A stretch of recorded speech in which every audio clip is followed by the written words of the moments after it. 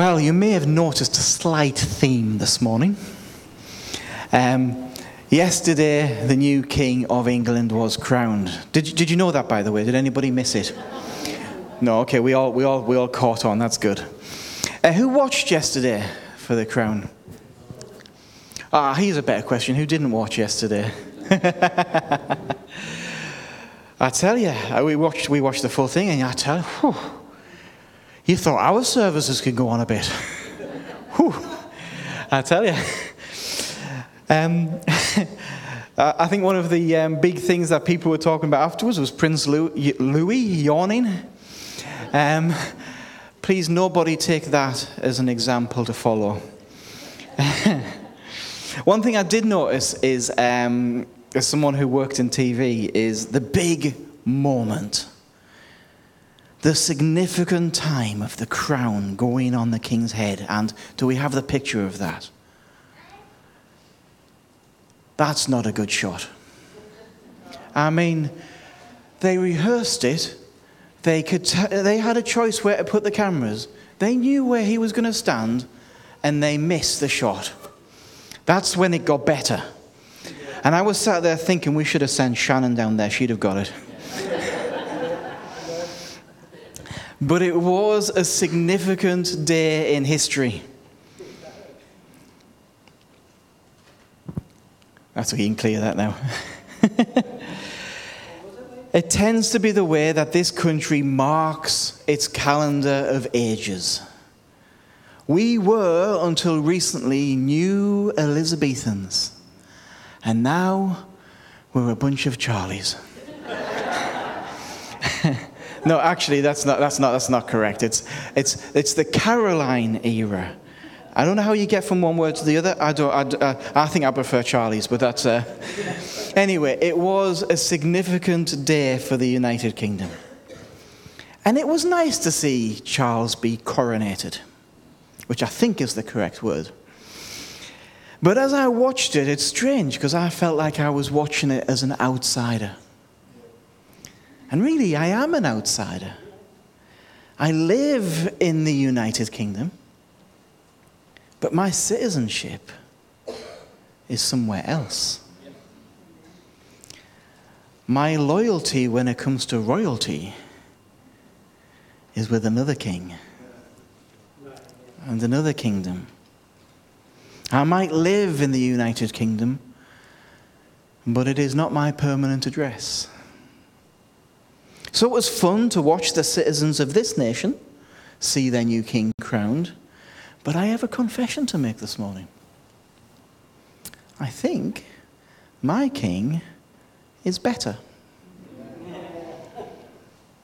And this morning, you are cordially invited to meet my king. What's his name? Well, I think you probably have a fair idea. There are many names that can be applied to my king. Even your king has many names. He is Charles, Philip, Arthur, George, Windsor. One way people refer to this king is they call him Majesty. 2 Peter 1:16 says, "For we do not follow cleverly devised stories when we told you about the coming of our Lord Jesus Christ in power, but we were eyewitnesses of his majesty." Hebrews 1:3 says, "The Son is the radiance of God's glory and the exact representation of his being." Oh, there's a sentence. Sorry, I need to read that sentence out again. The Son is the radiance of God's glory and the exact representation of his being, sustaining all things by his powerful word. After he had provided purification for sins, he sat down at the right hand of the Majesty in heaven. Now I realize other kings use this title, Majesty. But you know, they're just borrowing it from my king. And you know what? He's going to take it back. I was thinking about that. It's a weird thing to call an earthly king, a person, your majesty. When you think about it, because it sort of suggests that he's divine, and he's not. Should we actually ever refer to a human being with that title? But it actually goes back a long, long way. You know, in many cultures, such as ancient Egypt, Mesopotamia, you know what it is, and China, the ruler was seen as a god king who had absolute power over their subjects, who were worshipped as gods. And they were seen as divine. So when God brought the Jewish people into the land of Israel, and he said, I don't really want you to have a king, he was to be their king. Now it's easy to think, why did God have a problem with that? What's wrong with having a guy in charge? Why does God have an issue? But when you look at the cultures around them, you look at the culture that they escaped in Egypt, where Pharaoh was worshipped as God, surrounded by other nations with god kings, when they say to God, why can't we have a king like the other nations have? I get why God's like, that's not a good idea. That is not a good idea. He said, this is going to lead to problems. And, despite God's warnings, the Israelites persisted in their demand for a king, and God allows them to have one. The first king of Israel was Saul, who was followed by David and then Solomon. However, the history of Israel's monarchy was not a good one. Corruption, rebellion, and many kings failed to follow God's law. So the idea of having kings as divine, or the divine right of kings, it's not new. Richard II saw his role as divine. And he was the first one really who generally was, you need to call me more than your highness. You need to call me majesty. Charles V of Spain, when he became Holy Roman Emperor, he started to use the term your majesty, because he's like, well, your highness isn't quite enough when you consider my position. Then Henry VIII, he heard this and thought, that's quite good. I like that. Also, I can't be outdone by the Spanish. I'll have that title too. But the title, the real majesty, these are just reflections of the real majesty, because it belongs to my king. 1 Chronicles 29:11 says, yours, O Lord, is the greatness and power and glory and the victory and the majesty. For all that is in the heavens and the earth is yours. Yours is the kingdom, O Lord, and you are exalted as head above all. There's another title that my king has. He's known by this. Revelation 19, verse 16. On his robe and on his thigh he has a name written, King of Kings and Lord of Lords. He is the King of Kings and the Lord of Lords. That's another title earthly kings have stolen from themselves. They've tried to take that one. Artaxerxes, the king of Babylon, the guy who led the army against the 300 Spartans, he referred to himself as the King of Kings, because he was a king who conquered other kings. In the book of Daniel, the Babylonian king Nebuchadnezzar and the Persian king Cyrus have this title applied to them. They used this title to install fear in people who would come up against them.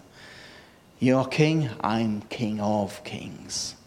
You can't stand against me. They gained these titles through war and conquest.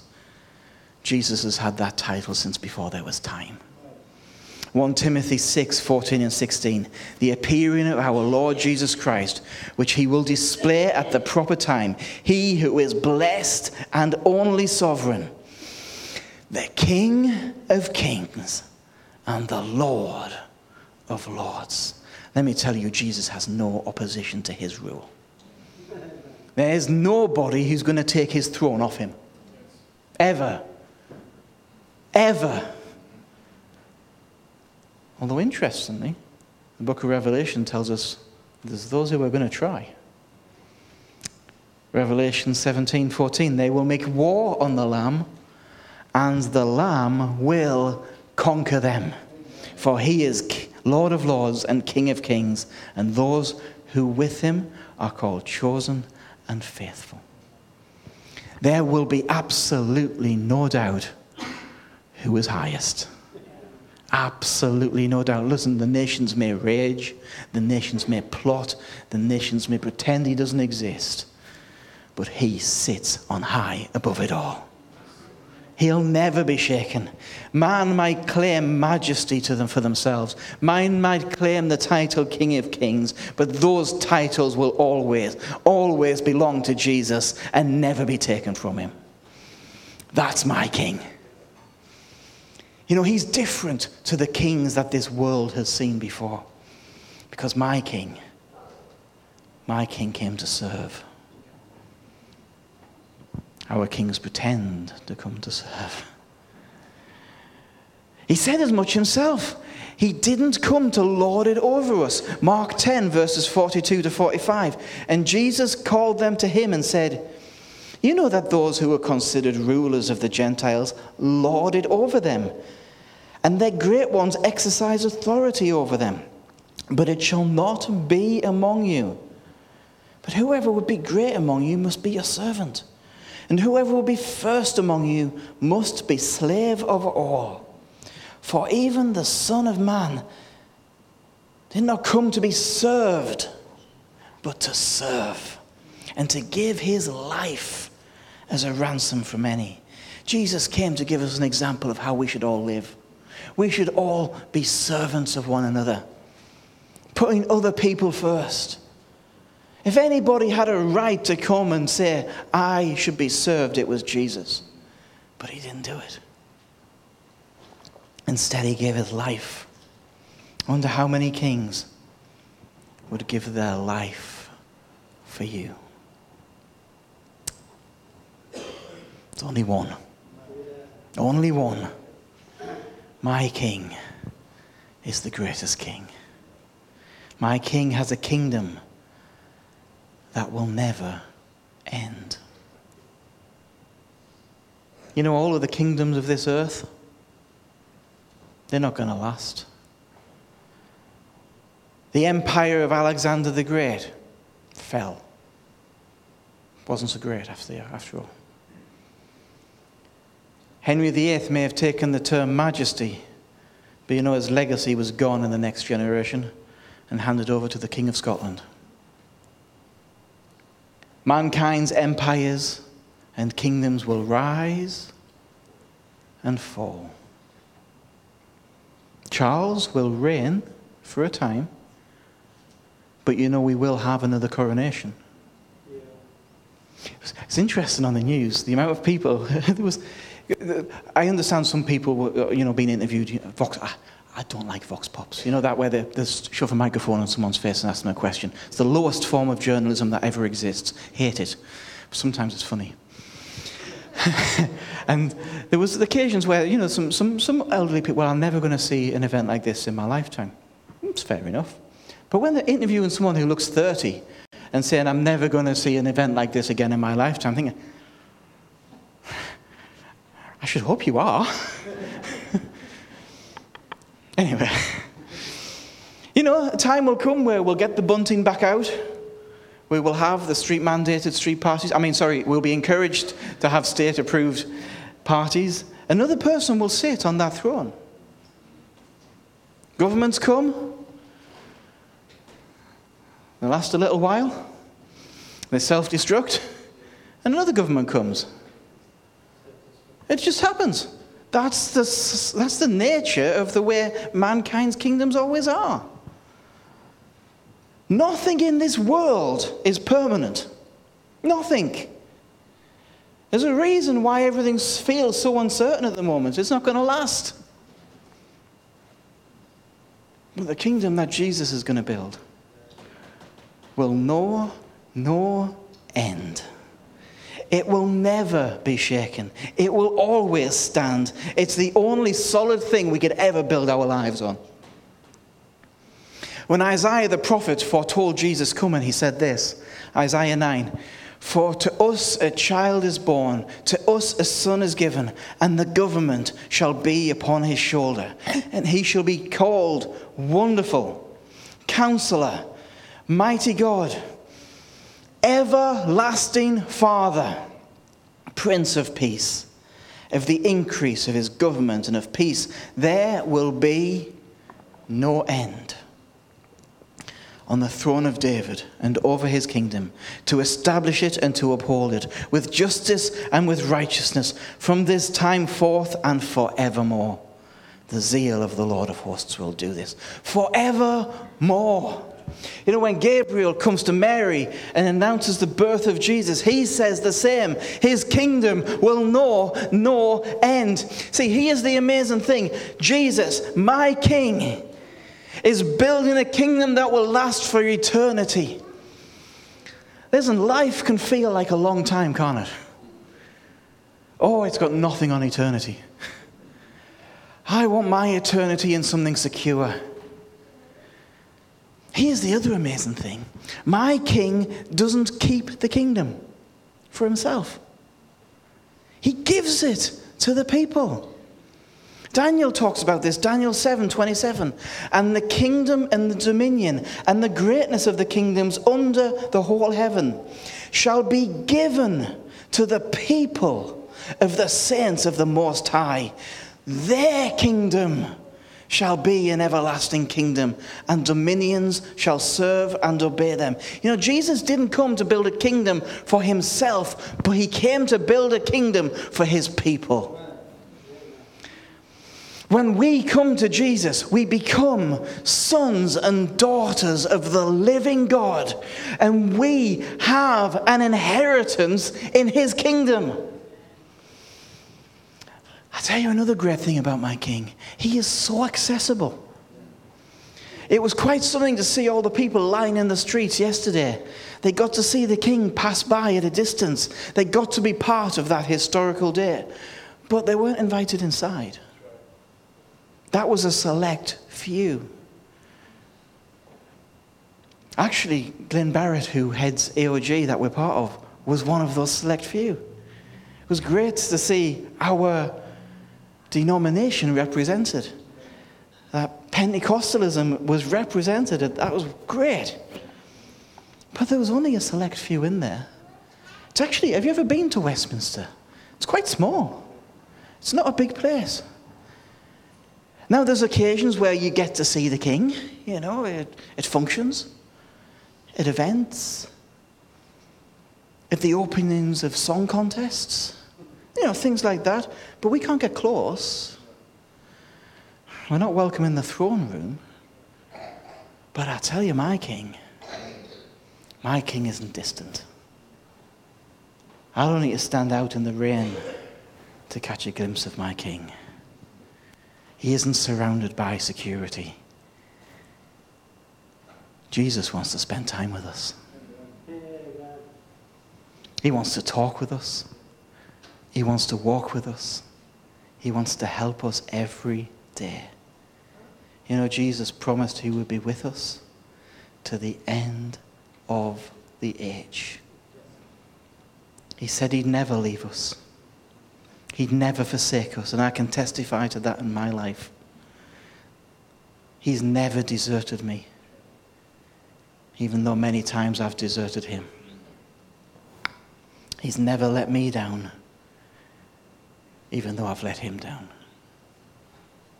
And I never have to queue to see my King. I just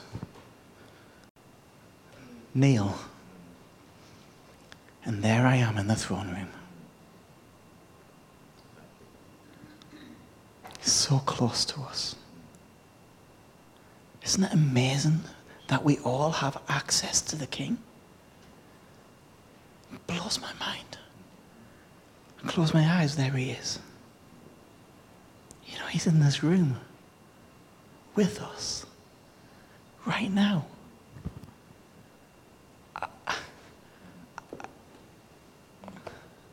I'm amazed by that. How can we not be amazed by that? The King of Kings is here with us. And he wants to talk with us. And we treat it like it's a drag, a chore. Okay, I'll pray. The King of Kings wants to talk to you. King of Kings wants to say, Trevor, how's it going? What can I do? How can I help?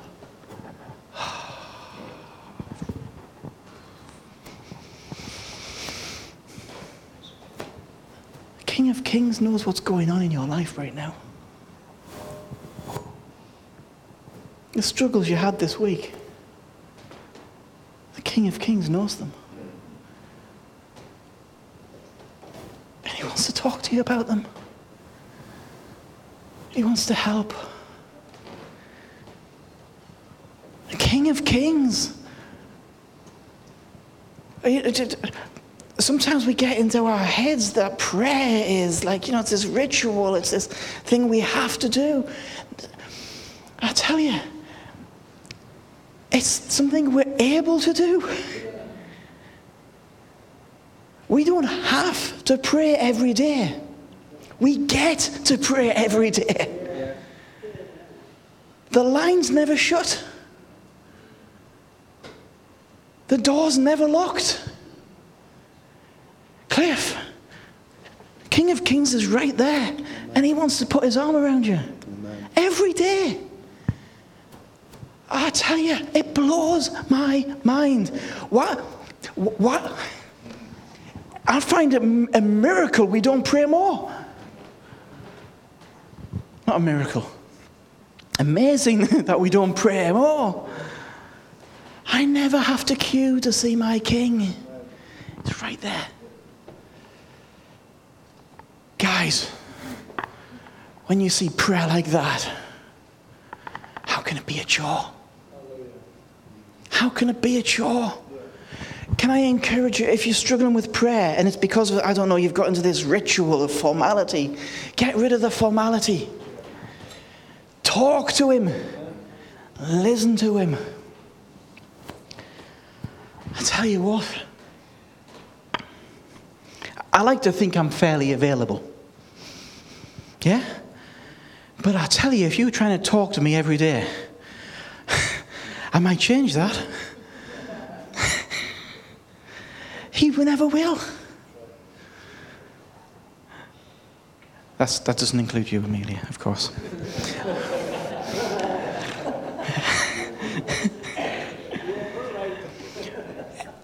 When I draw near to him, he never backs away. But he always comes towards me. My King's always available to listen. He's always available to talk. I have a tendency to space out sometimes. Somebody can be talking to me, and I am somewhere else. Yeah? Amelia knows. My King never does that. When I'm talking to him, I've got his full attention. But here's the weird thing. We can all be talking to him at once, and we've all got his full attention. That's my King. Now here's the thing. You want to meet my King? You don't have to wait for a letter from the palace. You don't have to queue in the rain. In fact, this is to those watching. I suspect you've already got the invitation.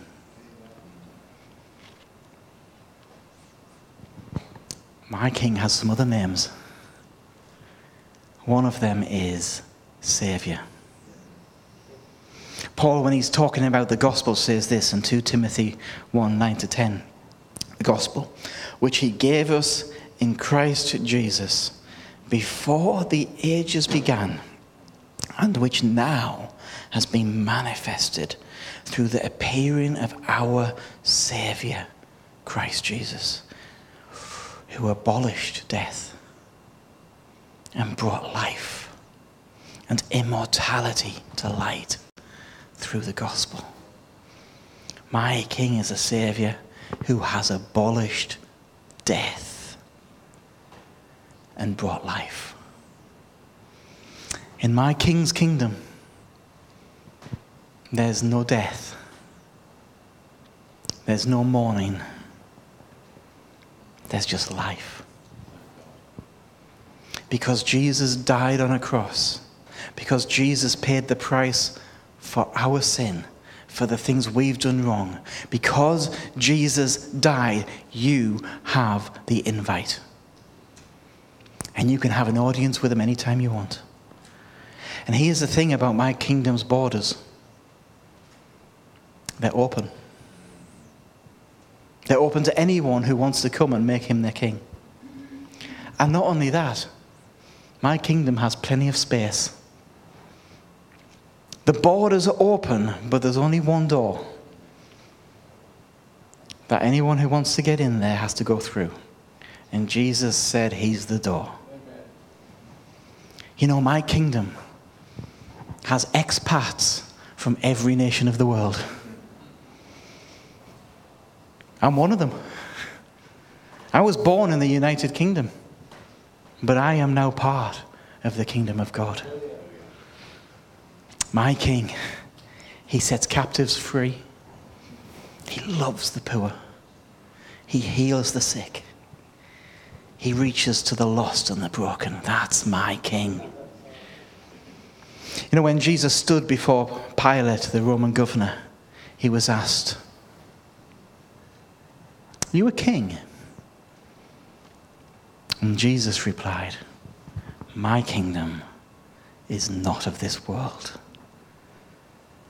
But you know what? There's coming a day where every kingdom of this world will end, and my King's kingdom is coming. And you can be part of it. You can be part of it. I tell you, it's been a very special time to see a new king crowned in the United Kingdom. Oh, but my King's better. I don't mean that offensively, but my King's better. And you can meet him today. I'd love to pray for anyone watching who wants to meet my King. The invitation's already been sent. But it does say on the bottom, RSVP.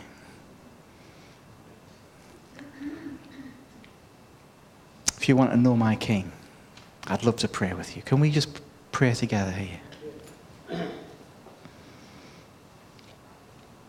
Lord Jesus, I just want to pray for those who are watching that want to know who you are as King. Lord, I pray, reveal yourself. Show them who you are. And Lord, change their lives. And I pray for us here, Lord, that we will learn to take full advantage of a King who has no barriers between us and him. Lord, that we will take full advantage that, Lord, you want to speak to us. And what's even more amazing is you want to hear from us. Lord, I pray, let us walk in that realization. We thank you.